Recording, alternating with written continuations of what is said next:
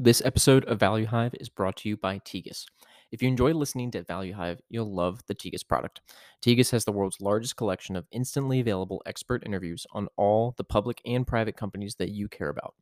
All you have to do is log in. So if you're tired of high cost and time consuming expert research calls, give Tegus a try and see for yourself why many of the most trusted and well respected hedge funds, mutual funds, family offices, allocators, and VCs rely on Tegus to scale their expert research and to get the critical information they need faster than ever. You can sign up for a free trial at tegus.co/value hive. That's tegus.co/value hive. And as a personal anecdote, I use Tegus literally every single day. It's the first resource I use when I start researching a new investment, and it's one of the last things I do before I finish up rounding out my research. And I know you'll love it as much as I do. Before we dive into today's conversation, I want to talk to you about MIT Investment Management Company, also known as Matimco, the investment office of MIT. Each year, Matimco invests with a handful of new emerging managers who it believes can earn exceptional long-term returns in support of MIT's mission. In order to help the emerging manager community more broadly, they created emergingmanagers.org, a website for emerging manager stock pickers. For those looking to start a stock picking fund or those just looking to learn about how others have done it, I highly recommend this site. You'll find essays and interviews by successful emerging managers, service providers used by MIT's own fund managers, essays Matimco has written for emerging stock pickers, and more. Matimco also occasionally and opportunistically hires new members for their investment team. To view the job description, please visit matimco.org/global-investor. That's mitimco.org/global-investor. The Matimco team spends their time learning about great businesses and investments, working with exceptional investors around the world in order to support generations of MIT innovators. All right, Jeremy, you are the founder of Right-Tail Capital. Found your letter on the internet when I do all my quarterly letter recaps and saw your Ferguson pitch, and I really liked it. And I know the business from a qualitative, just personal level. My family, my wife's granddad runs a pretty large plumbing business out of Atlanta, and whenever I get to see him, I talk to him about business, and somehow, one way or another, it ends up talking about, you know, diving into the economics of it. So, like, who do you buy from? What do your margins look like? And he always ends up discussing Ferguson, and the name Ferguson comes up, and who he buys from, and made me actually want to look into the business. And they were, I believe, they were traded on the London Stock Exchange for a while. Didn't have necessarily like a U.S. main listing, and now they're listed in the U.S. on a big exchange. And I found them on your letter and thought the stars had crossed and wanted to get a chance to get you on the podcast to discuss that. So before we dive into all of that, though, I do want to learn a little bit more about you. So walk us through the reasons you started Right-Tail Capital and what your investment philosophy is in the first place.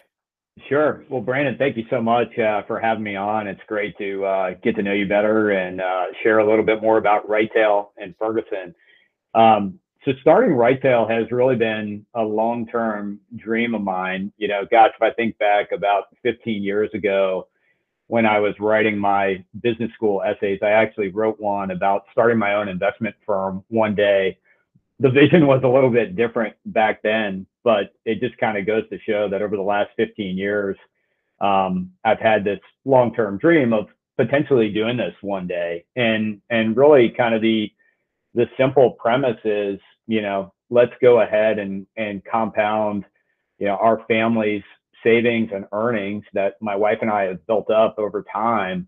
And I want to be investing for multiple decades, for as long as I can think straight. And I love this business, and really take a long-term perspective and play to my strengths. And, look, if friends and family and other investors, want to come along, that would be great too. So that was kind of the simple premise. In terms of investment philosophy, it's really own a concentrated portfolio of undervalued, high quality businesses. And when I say concentrated, that's typically going to be 10 to 15 kind of core positions. And when I think about quality, I care a lot about both reinvestment runway and also returns on incremental capital.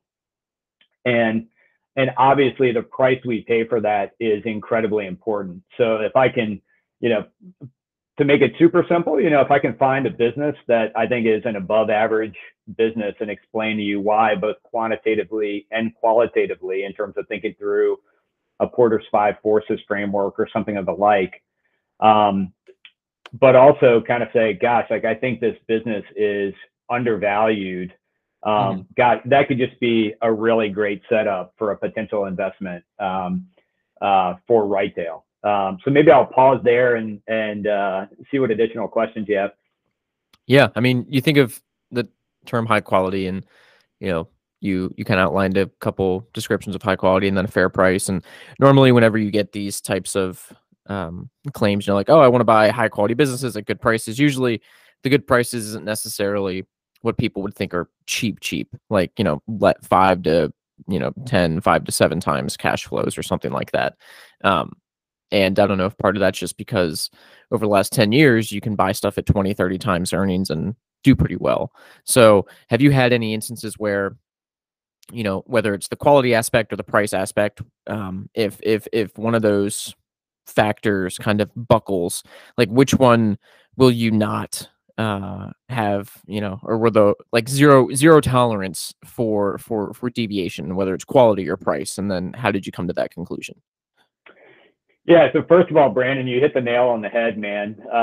It's funny when I've never really loved the labels of growth or value because I agree with Buffett, and I think he said it in one of his early 90s letters where it's like, both growth and value are super important to how we determine what a business is worth. And so sometimes, I've worked with a lot of folks who might be considered more traditional value and care a lot more about, sort of current multiples. And there I always feel like the person on the other end who's trying to understand business quality as well as valuation. Mm-hmm. And then other times when I'm talking to my friends who are super focused on growth, I feel like I'm kind of like the value guy that's always like, all right, well, what are the actual cash flows here? And what price are we actually paying? I get that it's a great company. So I care about both. To answer the other part of your question, one of the most formative experiences for me was I worked at T. Rowe Price for about 4 years, and it was a great place to work because there were so many different investment styles there. Mm-hmm. But my first assignment, and this was right after the financial crisis, so it was hard to find a seat in the investment business, and not a lot of people had left T. Rowe, so they asked me to cover small cap metals and mining. And you think about like the opposite side of the quality spectrum, and businesses that are trying to build one project, but the CapEx for that project might be bigger than the overall enterprise value of the business. Yep. And the longer I get removed from that experience, and every day that goes by, Brandon, I continue to be more thankful for it because, I obviously made a lot of mistakes, got a few fingers and toes chopped off along the way. But I think it really just kind of helped me see, one, here are the ways that a lot of those investment theses can kind of go wrong. So that was formative. And then to your other point, I think it just kind of helped me realize too that, when push comes to shove, that's, investing is a very personal thing. And I probably don't have the staying power with a lower quality business. When things go wrong, or if I feel like management is starting to change its story, or whatever the case might be, I've kind of learned over time that I have a harder time sticking with those businesses. And again, investing is very personal. There are lots of different ways to make money. But I find that, if I feel like the business is kind of continuing to do what I would expect it to do, and management has continued to be thoughtful and do a good job, I probably have, an easier time personally and more play to my strengths by sticking with that higher quality business through a tougher time. Oswath Damodaran was on Patrick O'Shaughnessy's podcast, and at one point he said, at any price he's willing to buy an asset. And I don't know, with quality, I guess the question is that something you believe as well, where if an asset trades at a ridiculously cheap price, it doesn't matter if it's a, quote unquote quality business or not, like that's something that you would be interested, or is it, or is that not the case? Yeah, look, I'm always open-minded because good investment opportunities can be found anywhere. Hmm. Like to get, one area where I have spent some time, it's like, look, if it's the low cost producer and maybe it's not like the highest quality industry. So for instance, if Hmm. it's the lowest cost steel producer and the business is trading at, a discount to replacement cost, and because it's a low cost company, it's like, all right, like this business should be around for a while, and assuming the balance sheet is fine, things like that. Something like that is would be something I would take a hard look at. Uh, but the bar is probably a little bit higher for me. Like maybe that's a once in a every 8 years type of opportunity or something that comes up. Hmm. Um, but otherwise, look, if I can find an above average business and pay a fair to below average price for it, and let that business create value and compound over time, that's what I'll likely end up doing more of. Do you have any big mistakes that you've made investing that have formulated your current philosophy? Anything, like, it doesn't even have to be that you lost a ton of money, but maybe you were just incredibly wrong on the future of the business and maybe managed to escape with not much of a capital loss, but still kind of change the way you think about investments and frame ideas. Yeah, sure. Have certainly had a lot of learnings and have made several mistakes along the way. One would be just that bucket of trying to understand metals and mining businesses. The last 10 to 15 years ago, and just kind of realizing that the macro call was probably the most important piece of it, and Hmm. kind of recognizing that that's probably not where my skill set or passion lies. So that would be one. A second area, Brandon, I think having worked, with several folks who are more traditional value, I think over time, I probably ended up trying to find quality businesses at super cheap prices. And sometimes that was successful. Other times it kind of led me towards turnarounds, right? And maybe it was the number three player in the industry, but there Yeah. was this great margin opportunity and a new management team or something like that. And some of those opportunities worked out well. Um, and others, I think ended up being, at a minimum, just an opportunity cost, and I kind of Right. ended up realizing like, gosh, like this business has had 5 management teams in the last 8 years. And gosh, it really seems like it should, operate better, but for one reason or another, and, maybe it's culture. I am a firm believer that oftentimes the really, really incredible companies, it's not necessarily like one's an A and one's like a A- or a B+. Yeah. But to get to be really incredible, they probably do lots of little things really, really well. Yeah. And that can become a really big advantage over time and become really hard to replicate. And so it's probably investing in some of those turnarounds, some that went well, some that didn't go as well. That probably, steered me a little bit more towards the quality end. I wonder how much of that buying, let's say, the number three player in an industry, because this is something I suffer with too, is just you never think you'll get the, like, number three market share price for the number one market share business. And so you settle on the quality of the business because you don't think you'll ever get that price. And that's where, like, this year is kind of an exception, or kind of an example. The S&P is down, call it like 24%, and maybe those number one players are starting to get to prices that you would see at like a number two or a number three, where a year and a half, 2 years ago, you like couldn't dream of that scenario. But that's where I guess a lot of that comes down to patience. Where it's like, can you have patience to one, identify that the number one player exists and that it's a superior business, and then two, more importantly, can you have the discipline to not like sacrifice on price and have the patience to say, if it ever gets here, then I'll buy. And that's hard to do, because I've done the same thing where it's like, oh, like, yeah, this might not be the best player, but it's kind of cheaper in the industry, and then maybe management just lights capital on fire. So it doesn't matter if it's trading at 4 times cash flow, because cash flow just goes nowhere. Right, right.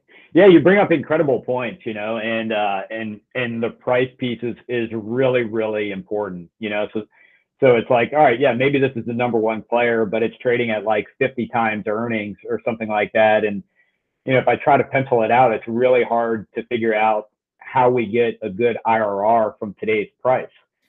But sometimes you might have the number one player and the returns on capital are really good. And, maybe it's trading around a market multiple, plus or minus. And in those cases, I think a longer term perspective and letting the math play out of the high returns on incremental capital and the reinvestment runway can make what maybe seems like a bit of a premium price relative to its peers or something like that. I would say, gosh, like it actually might be cheap or undervalued, but that initial absolute price is certainly incredibly important, and having that patience that you mentioned, or that ability to kind of discern, between the two, is super, super important for prospective returns.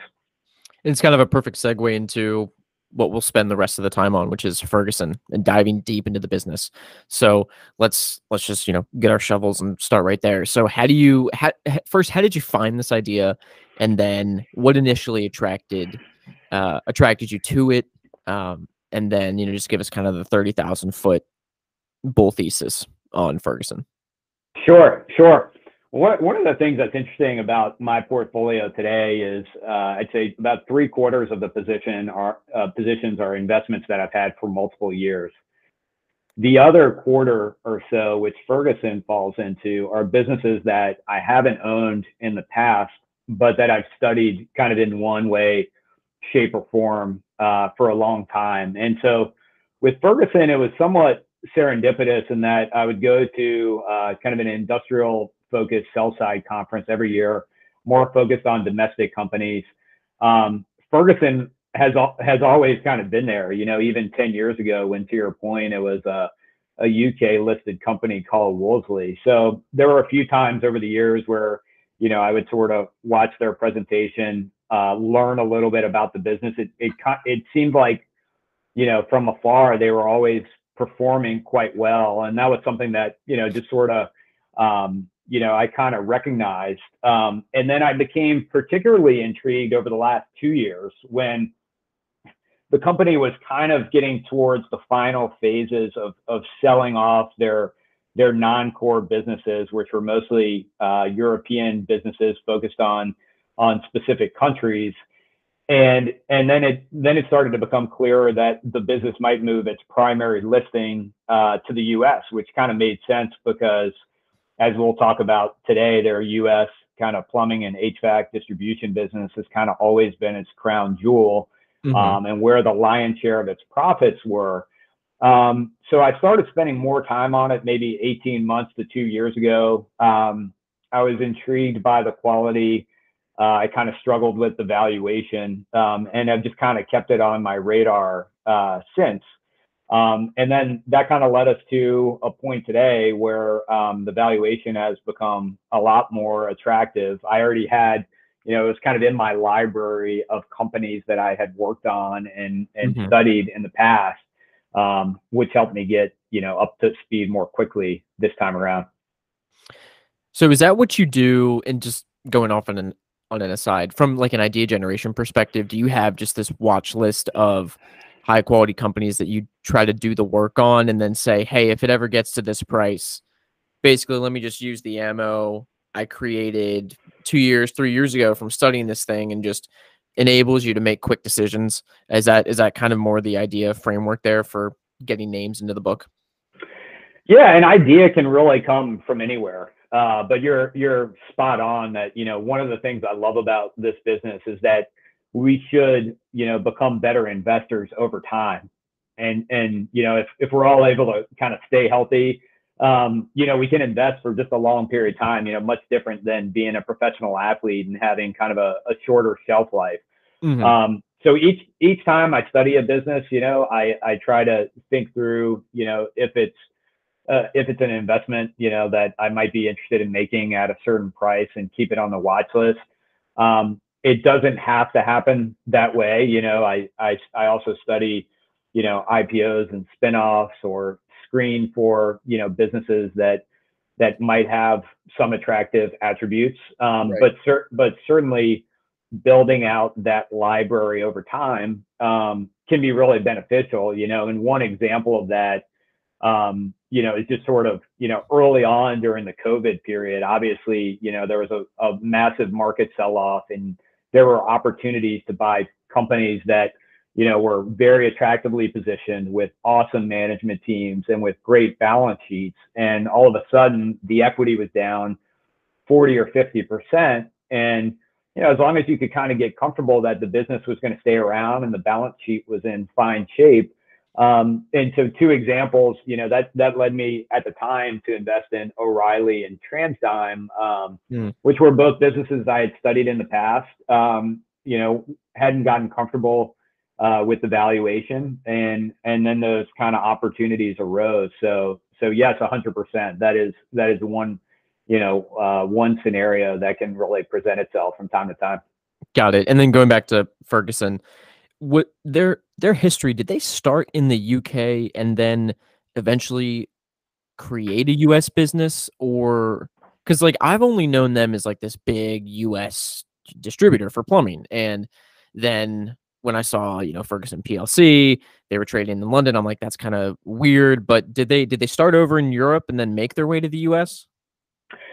I'm not sure that I will get 100% of the story correct. I believe they bought the U.S. assets in the early 80s, but have always been kind of continuing to do acquisitions in the U.S. But you're right, it was kind of like just a broader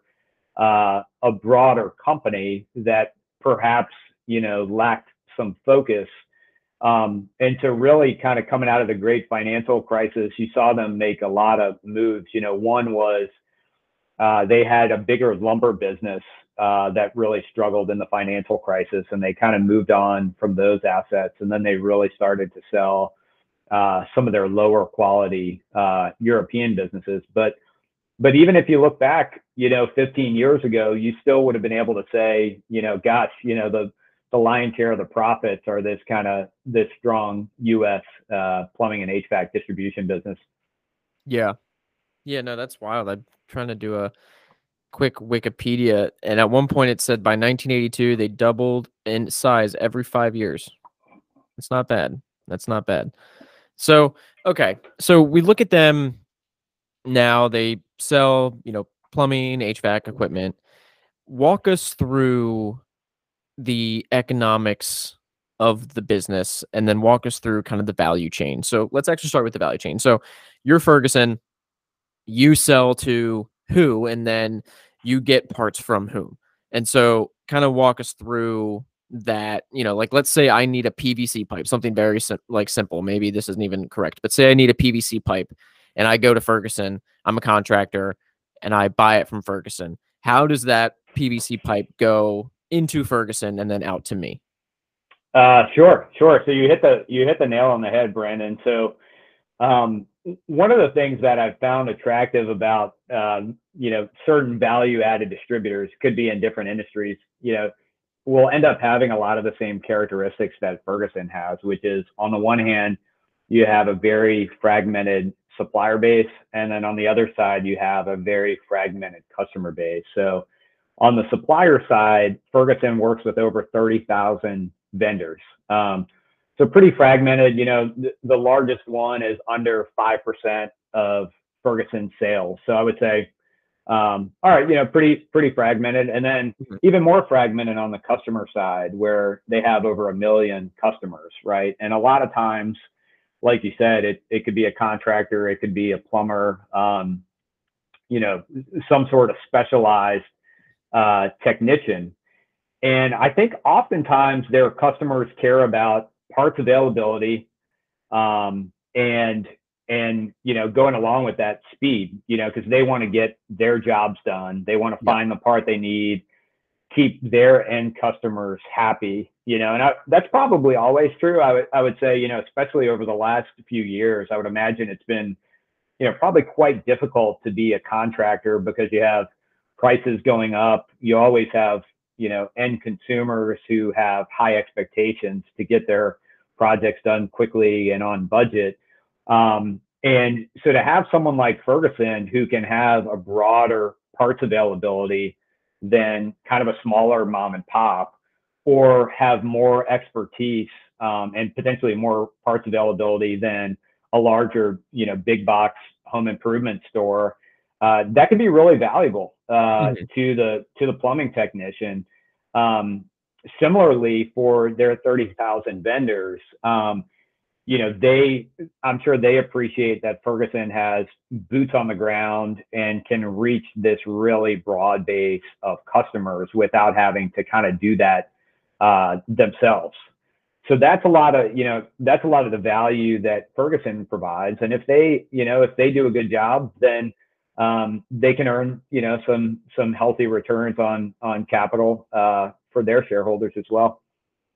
And so let's say I am Ferguson and I sell $1 worth of pipe. How much profit do I keep in that scenario? And then what are the reinvestment returns like for the business? Yeah, yeah. So the gross margins on Ferguson's products average around 30% or slightly higher. So of $1, they keep 30 cents or so in terms of gross profits. Their operating profits across the business are kind of right around 10 cents of that dollar. So Okay. that's what they end up keeping, which to me seems pretty fair, Mhm. especially for a business, with this scale that has a lot of opportunity to continue to kind of grow market share over time. Their returns on capital, looking over kind of the last, 10 or 15 years, have really been exceptional. And one of the things that I find really interesting about Ferguson is, if you go to, sort of your financial data provider, and they have the historical financials for Wolseley, well, those financials probably include all these businesses that they've divested over the Mhm. last decade, right? So, I've had, friends say to me like, yeah, well, this doesn't really make sense. It looks like their revenues have barely grown over the last 10 years. But if you really peel back the onion, um, their U.S. And Canada business, the crown jewel, has averaged, call it 8% top line growth over that time period, primarily from growing their volumes organically. Right. And then if you look at their incremental returns on capital, and again, some of this has been addition by subtraction because they've been removing the lower quality businesses. But those returns on incremental capital have been well north of 20%, in some years even higher than that. So that's something that I find super attractive here, and I'm sure we'll spend time on potential risks. And that's something that I certainly think a lot about, right? Is as they allocate incremental capital, to what degree, whether it's internally or through M&A, I want to make sure that they're continuing to keep a high bar for the incremental capital that they deploy. Mhm. Yeah, and we'll definitely get into the capital deployment, but I wanna go to, um, kind of what each customer constituent cares about most because as you mentioned, Ferguson sits in the middle, right? Let's kinda use a football field. They're kind of at the 50-yard line. And on one side of the end zone, there's the manufacturers, the ones that make the product. On the other end, there's the customers, the contractors, the individuals, the plumbers. What does each customer constituent care about most, right? Because on one hand, right, the manufacturer cares about distribution and getting the largest customer base. They probably care about, you know, uh, just the predictability of like a value add manufacturer being able to buy large volumes over time and have that durability, have that pipeline. And then on the other hand, if you're a contractor, like you care about, you mentioned it earlier, you care about availability, speed, getting the right part at the right time, but then sometimes price. So walk us through each of those, and we can kind of start with the contractors, because I think most people, when they look at a business like this, they might say, oh, there might be cost pressures coming, because if you have rising input costs, it's, going to subtract from your margins that you end up passing on to the contractors. But walk us through how that like might not be the case for this business. Yeah, yeah. So you hit the nail on the head. So I think there are really three things that the customer probably wants from a Ferguson, right? So it's the availability of the part, and with Ferguson being number one or number two in each of their market segments, they have that scale and breadth of parts inventory. So that's number one. Yep. Two, they really want to be able to get that part quickly, and that's where Ferguson's branch network and excellent distribution is really helpful. Sometimes they'll deliver parts, on site to their customers, depending on the job or the size of the project and things like that. And then another part that I think is also really important that we haven't talked about is really that knowledge and service element, right? So maybe the technician doesn't know what part they actually need, or maybe they don't know a substitute part. And yeah, Ferguson cares a lot about, I think most companies do, but it seems like Ferguson has really done a nice job of training and retaining a lot of their employees. So they've always had a big focus on hiring younger professionals and sort of helping their careers develop over time. And the more they can kind of keep folks, well, it makes sense why they would have that additional knowledge to be able to share with their customers. And so I really think, to your point, like price matters, but I really think that's more of a tertiary concern. If price is kind of in the ballpark of other competitors, and other competitors are all feeling the same kind of rising input cost pressures, well, then I think a lot of times that ends up getting pushed on to the end customer, right? And especially if it's kind of a non-discretionary project, if it's more of a repair type work, and roughly half of Ferguson's business is kind of repair and remodel work, well, that probably ends up being a little more non-discretionary. And if input costs are going up 5% or 10%, that's probably going to get passed on by the whole distribution chain, not just Ferguson. And so I think a lot of times that's the price is more of a tertiary consideration than kind of a primary one.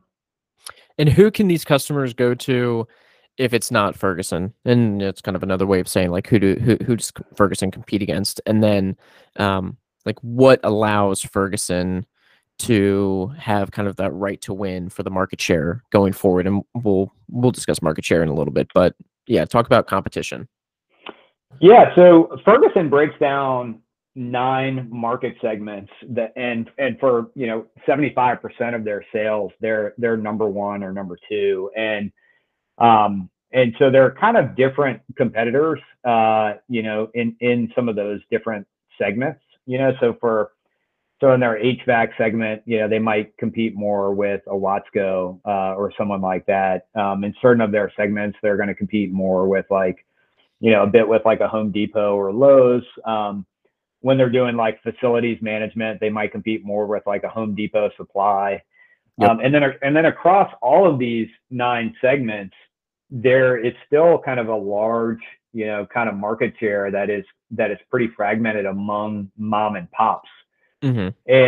And I think the mom and pops, the ones that are well run, probably excel in the customer service and the long-term relationships.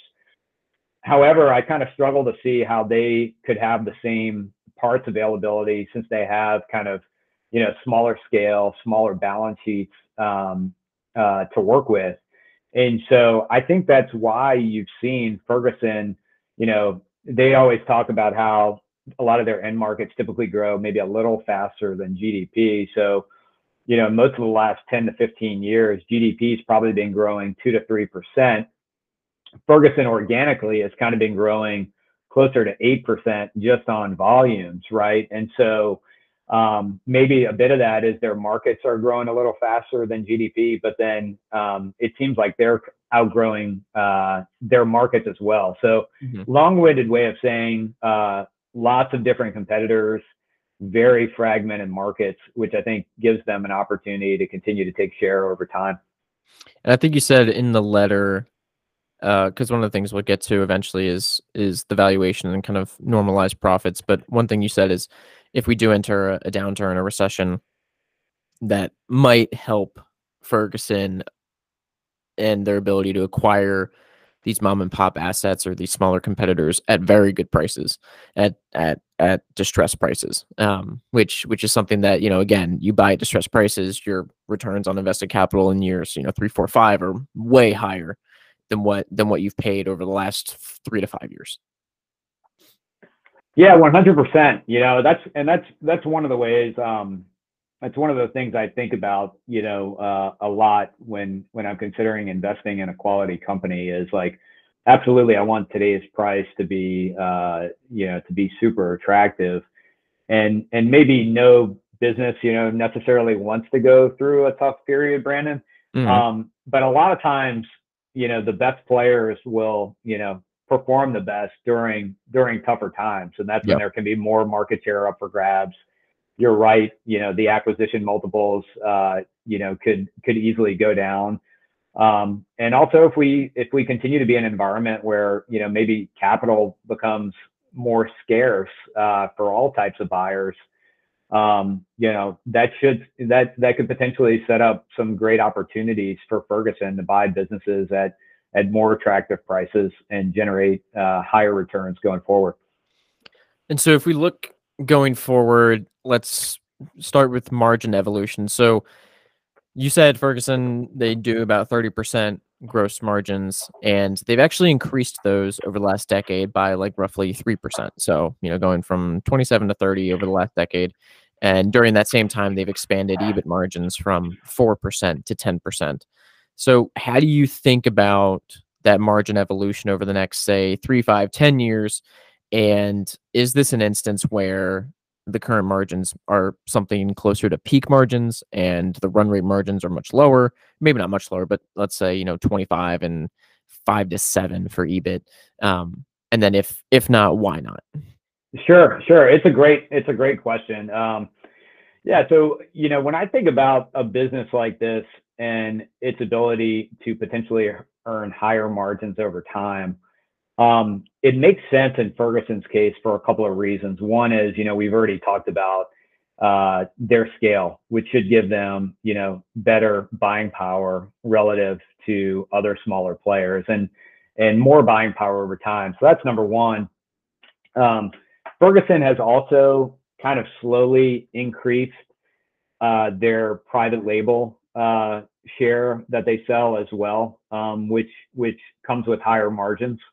So that's another way they can slowly creep up their gross margins. And so I would expect over time, and as I've studied either distributors or other, kind of similar businesses across other industries, I think the really strong operators who have competitive advantages kind of figure out ways to kind of grow their margins or improve their returns over time. And again, in Ferguson's case, having scale, increasing their private label penetration while being mindful of not upsetting their vendors either and doing too much private label too fast.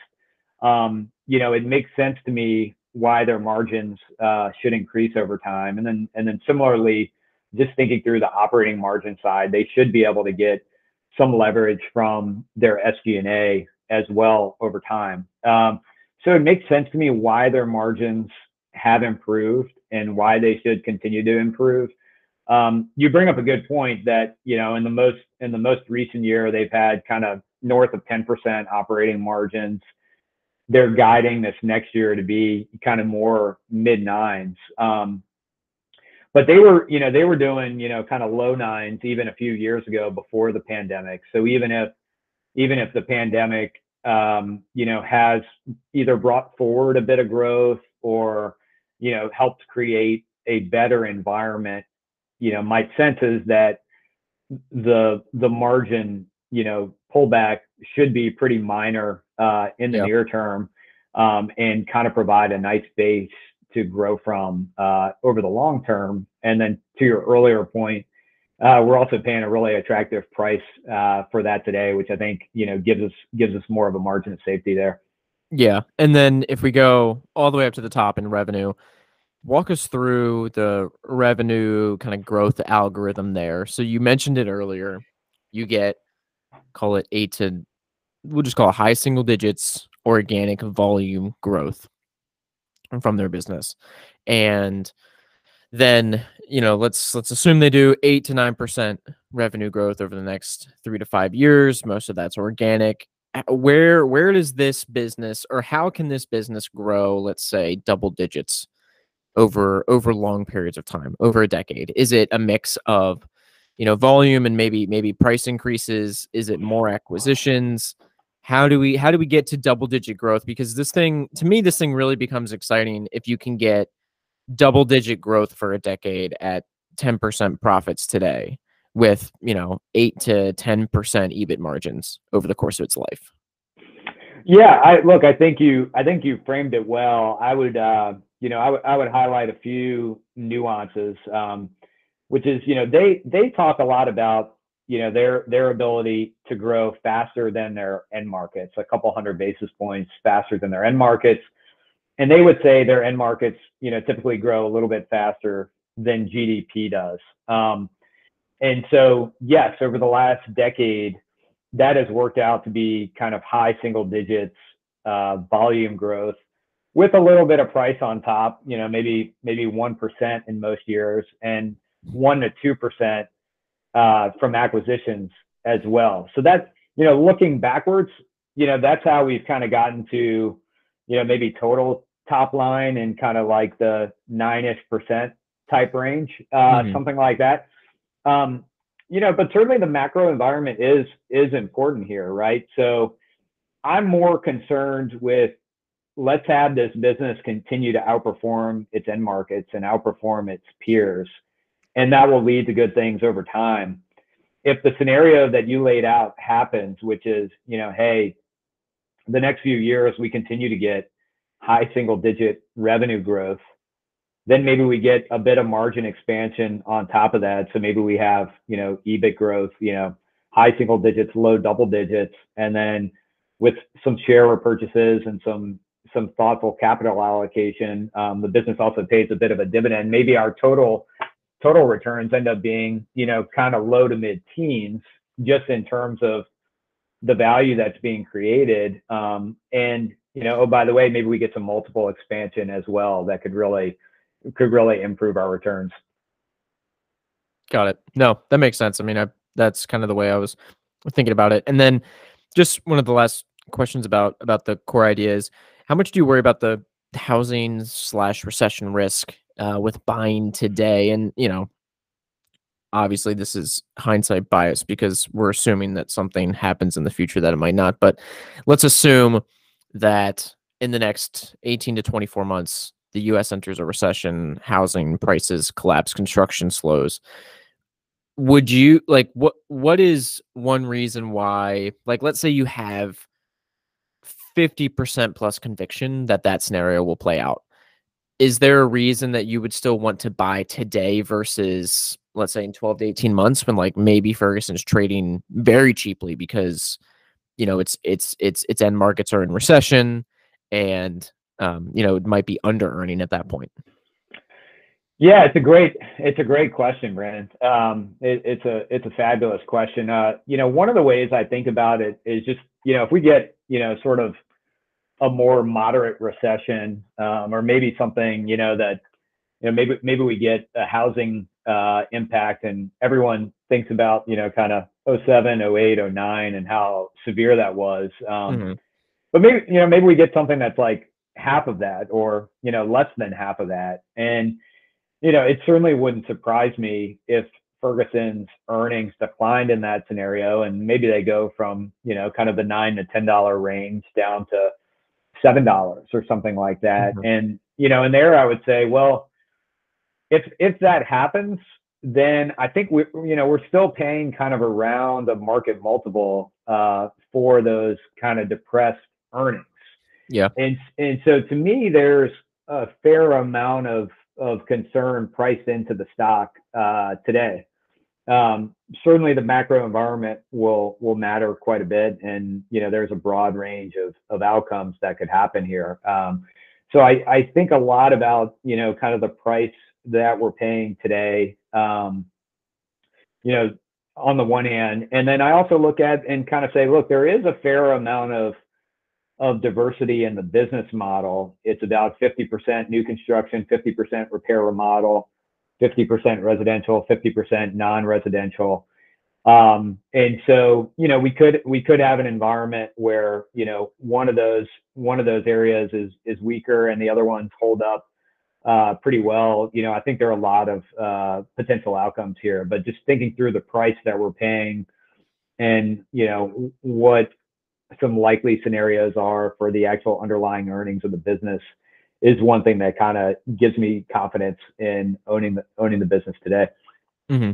And if we were to kind of red team this idea and create scenarios of which, would probably invalidate the thesis, what has you most concerned about this investment? Yeah, so we've touched on the macro some. So I'd say one is definitely the macro, and then secondly is kind of thinking through the incremental returns on capital. So, one scenario that I could see being frustrating would be if, let's say, to your point, we enter a recession like 2 years from now, and in the meantime, management does a lot of acquisitions at higher prices, Yep. and not only are the prospective returns lower due to the higher prices, but then the fundamentals or the economy kind of enters a weaker point in time. So Yeah. separately, I would say macro and capital allocation. But I could certainly see that kind of happening almost at the same time, and potentially being one scenario that could hurt a little bit more. Now, like we've said, the returns on capital have been really strong. I think management has been pretty mindful of their capital allocation in the past, and they're typically buying smaller businesses that, when you add them all up, end up kind of moving the needle over time, Yep. but don't necessarily contain a lot of risk on a deal by deal basis, right? So that's something that gives me some comfort, and I think helps mitigate that risk. But certainly, a big acquisition or something that's further afield, like if they were to go ahead and enter something that was more commodity exposed, or like kind of re-enter the lumber business in a bigger way and pay a high Yeah. multiple, I could certainly dream up scenarios that, while I think they're unlikely, those are some things that would give me pause and make me rethink the thesis. Got it. And then, just kind of said a little bit differently. If we just look out 3 to 5 years from now, and Ferguson flops, would you think the reason, if you had to guess, the reason would be external circumstances or internal failures? I would think more likely than not it would be external, and I think we're likely talking about a scenario. So if the macro is weaker than we expect, then I think we're looking at potentially a lower IRR or delayed returns. Yeah. But otherwise, I think the fundamentals of their business, or the ability for them to continue to slowly take share over time and add value to all constituents in the supply chain, uh, seems pretty solid, and should benefit them for a long time to come. Mhm. Yeah, no, I mean, I agree, and it's one thing that it's a name I'm trying to dig into more. So for me, it's just that top line growth. If I can create a scenario where they're earning double digits or growing double digits in revenue for a good amount of time, then this thing becomes very, very interesting. So just need to do a little bit more digging. But this has been a great podcast and kind of helping me get to that point. And I know others are gonna, definitely be thankful for the idea and kind of going from first to second base for all of us. Yeah, no, absolutely. And the other two things I'd add, Brandon, are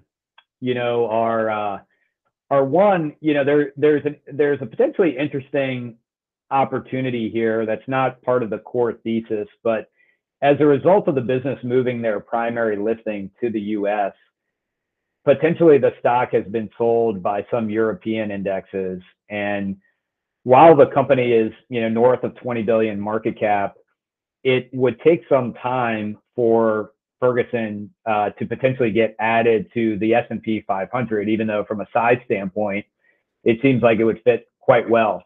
Yeah. So that is one opportunity that over the next 12 to 18 months, could play out for the stock and could be a catalyst. Not the primary reason why I own Ferguson, but Yeah. something I have on my radar. And then secondly is just, I'm always a little wary of arguments around relative valuations. And, having studied industrials for a long time, there's always talk of like, oh, okay, here's this new industrial distribution business that has the potential to be the next PoolCorp or the next Watsco or the next Right. Fastenal. And usually, you or I could spend 5 minutes studying the business, and either they have a ton of customer concentration, or, some part of that analogy doesn't work, and it's pretty easy to see why. But to me, the economics of the Ferguson business look a lot more like some of these higher quality distributors, and Ferguson trades at a much lower valuation than those. So those are two other just situations that I'm mindful of Hmm. how Ferguson could be, a really awesome stock over the next couple of years that I wanted to highlight. Yeah, and it's basically just asking, like, will at some point the market recognize the barriers to scale in Ferguson's business? And if they do, then maybe they trade at like a Pool or a Watsco, where you're looking at least the run rate market multiple, right? At least 15 to 18 times earnings or profits, maybe a couple turns premium just for the quality of the business and its place in its market. But yeah, I agree. I mean, I think there's the potential for tremendous barriers to scale here. Because if you go back, right, if you're a contractor, if you're a plumbing company and you need parts and you have jobs all over the coast, or, let's say you're, working in multiple states, you want to work with the distributor that has the largest reach, that has the most availability, the widest assortment of products at fair prices. And if you're trying to start in that space, it's hard.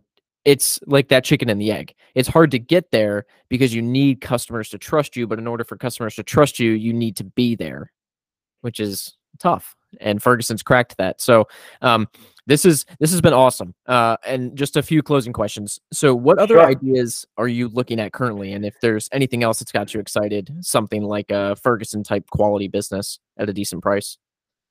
Yeah, a business that I actually spent some time discussing in my most recent investor letter, which I think has a lot of positive quality characteristics like a Ferguson, although I would say has less economic cyclicality, but also maybe not as attractive of a headline valuation, is Constellation Software, um, which is a business that has just allocated capital phenomenally well over a long period of time, Yep.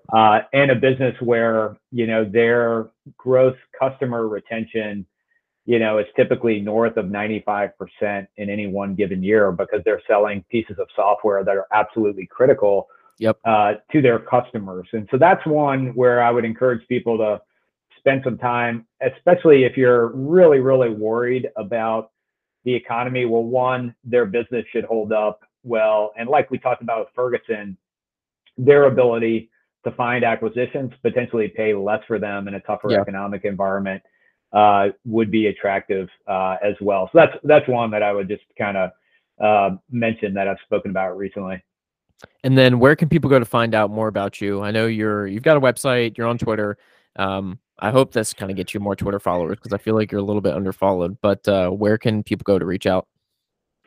Well, again, thank you so much, Brandon. I really appreciate it. Yeah, my website is just www.righttailcapital.com. Folks can email me, jeremy@righttailcapital.com. And like you mentioned, I'm on Twitter and LinkedIn, and always looking to get to know other smart, insightful investors like yourself. I'm shocked that Right Tail Capital was still available. Yeah, it was I'm a little surprised as well. And it really was the one name that, as I was just sort of brainstorming on names, to think Yep. about. First and foremost, I want the returns to be exceptional and to be Yeah. in the right tail. I'm typically going to be investing in higher quality companies. Yep. And then also just from a personal standpoint, I love the process of how do we all get better and improve our own outcomes together, whether that's investing, whether that's health and fitness. Yep. I just love that. And then, on the personal side, I was someone who didn't grow up with much and kind of felt the financial strains of our family. So the opportunity to work with individuals or institutions and help them, not only protect their capital, but also grow it over time and improve their financial outcomes is one that I take really, really seriously. And so that was the one name where I was like, wow, this just really fits, what I'm about Yeah. and my long-term goals. And, let's do this together and let's have a lot of fun along the way. Yeah, I mean it's a great name, which is why I was surprised. I mean it's definitely a good one. So and it's different than all the other geographically name, like insert mountain with color and then capital.com. Awesome. And then last question I have for you, Jeremy, if you could have dinner with one person from the past or the present, who would it be and why? Sure.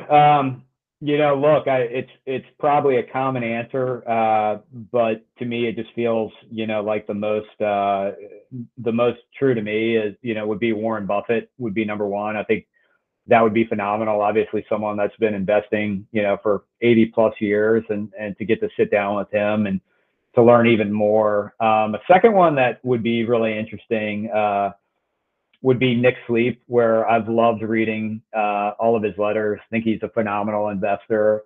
Has been, probably a little more under the radar than Yep. Warren Buffett has. So he would be one. That would be amazing. And then, if I had to throw out, sort of someone that's not alive today, maybe someone like a Benjamin Franklin, who I just think, had so many different interests and, was just a great lifelong learner and contributor. And, that way that he approached learning and life, is something I try to live up to as well. So, yeah, for one, those are three that kind of jump out to me. Awesome. Well, Jeremy, this has been a great conversation. Best of luck rest of the year with Right Tail Capital, and hope you guys kill it for decades to come. And we'll do this again at some other point if you've got another awesome business to discover. So thanks so much. Thank you so much, Brandon. Really appreciate it, man. And thanks for all you do. This episode is brought to you by Ticker. Ticker.com is focused on bringing institutional level investment research to you, the individual investor.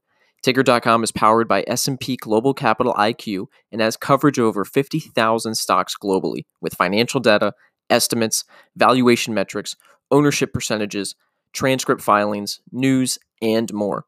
ValueHive listeners can join Ticker's free beta trial today at ticker.com/hive. That's TIKR.com/hive. hive.com/hive.